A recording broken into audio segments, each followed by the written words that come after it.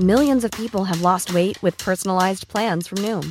Like Evan, who can't stand salads and still lost 50 pounds. Salads generally for most people are the easy button, right? For me, that wasn't an option. I never really was a salad guy. That's just not who I am. But Noom worked for me. Get your personalized plan today at Noom.com. Real Noom user compensated to provide their story. In 4 weeks, the typical Noom user can expect to lose 1 to 2 pounds per week. Individual results may vary.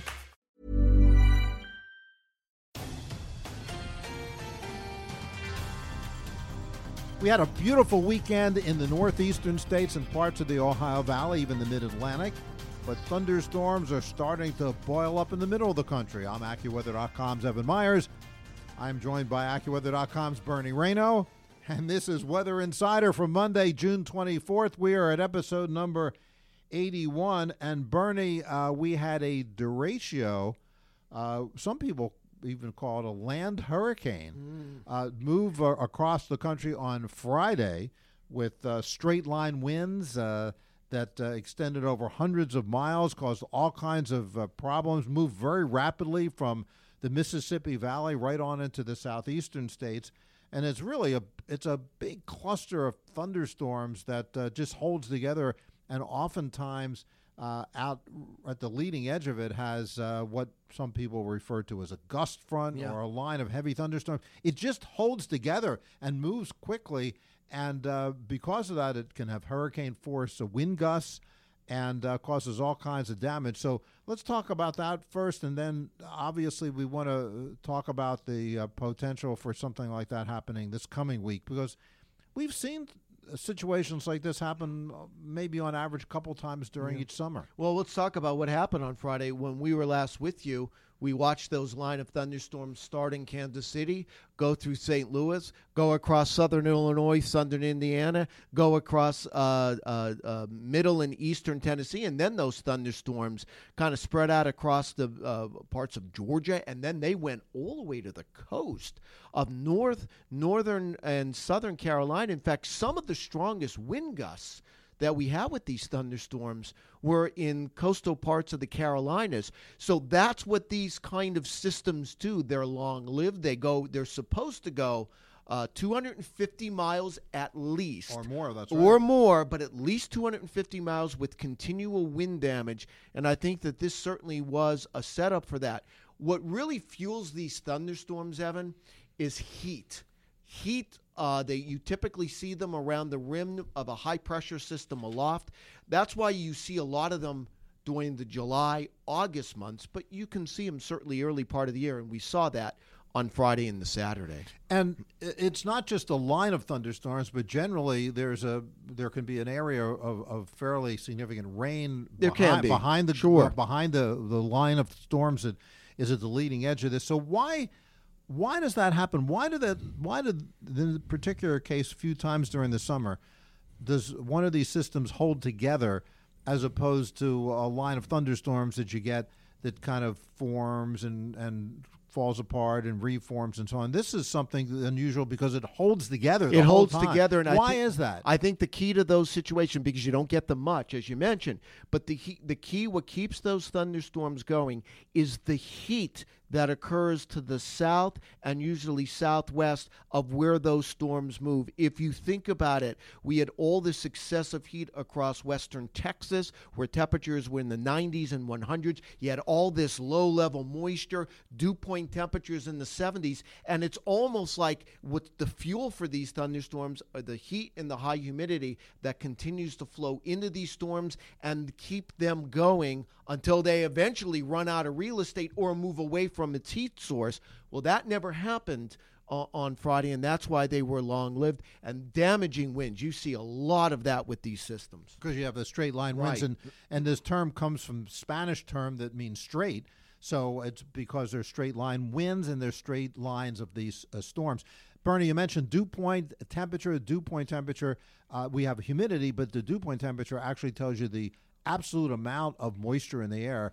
because you can have a relative humidity of 100% at 30 degrees or at 80 degrees, and at 80 degrees, the atmosphere can hold a lot more moisture. And just to give you a quick the dew point temperature is what we look for severe weather is 60. Yes. The dew point temperatures that we had that were feeding into these storms were 65 to 70 degree dew point. That's a lot of moisture, and again, a lot of heat. And that's Bernie, why the highest dew point I ever saw was at Salisbury, Maryland, 83. Yeah, I was in Savannah, Georgia one time with a dew point of 80, and I can tell you that is you don't even want to be outside for that. It's debilitating. Yeah. It's debilitating.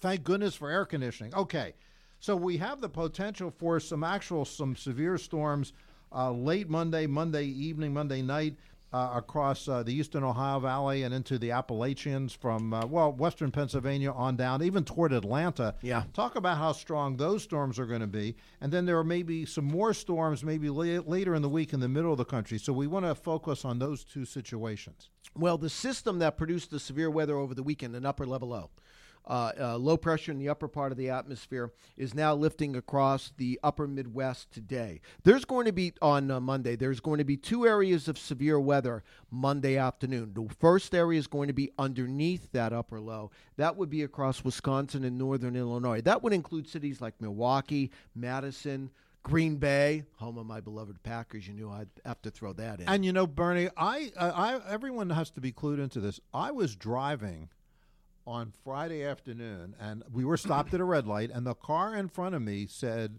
it had a license plate. Yes, it did. It said Green Bay Packers in some abbreviation, and since we were stopped, I took my phone out and I took a picture of that license plate and I texted it to Bernie. And I said, brilliant individual. Yes, he did. I did. All right, anyway, let's get back to the weather. So underneath that upper low, Madison, Green Bay, Chicago, Milwaukee, some thunderstorms Monday afternoon. Those will likely produce some small hail, gusty winds. The other area to watch for is Monday afternoon, Monday evening across eastern parts of Indiana, Ohio, Kentucky, and all the way down into the southeast. Those thunderstorms, they're going to be widely separated. It's not like the thunderstorms that we saw this weekend. We had this big cluster of rain and thunderstorms. These are going to, if you look at it on the radar and AccuWeather.com, they'll be dots. They look like little measles. That's what I think that's going to happen across Wisconsin and Illinois. But the thunderstorms in Ohio and western Pennsylvania, they could organize into a line.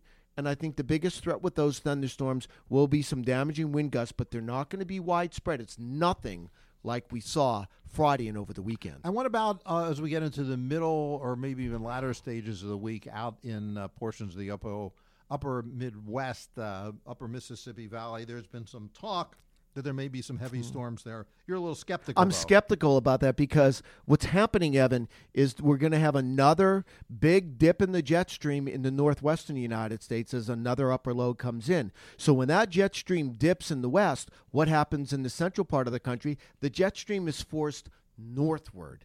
So my concern is by Wednesday, Thursday, and Friday, any storms that we see are going to be up across central parts of Canada, maybe across Manitoba and on Ontario. So I believe the upper Midwest and upper Mississippi Valley, I think thunderstorms are going to be few and far between. But the big thing about this week, Evan, across much of this country, especially in the east, it's going to be drier after we have that upper low leave on Tuesday.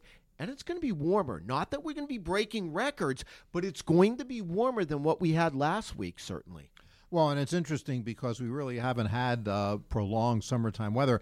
And the other interesting thing is that probably in the middle of the country where there's been so much rain, it's going to be really hard to get record high temperatures this summer because the ground is just so wet and so much of the energy will be used to evaporate the moisture, not heat up the ground that heats up the low levels of the atmosphere that cause the warm temperatures. And you know what, Evan, and on AccuWeather.com, we have footage of what it looks like and what the damage was in Davenport, Iowa from the Mississippi River. And you could see a lot of structural damage. We've talked about the agriculture, but there's a lot of damage near that river in many cities along the Mississippi. And it's going to take quite some time to get a lot of these infrastructure problems fixed. So you want to check those out on AccuWeather.com. We'll be back on Tuesday to talk about is there any more severe weather risk. And in the meantime, I'm going to be out searching for more license plates that Bernie likes.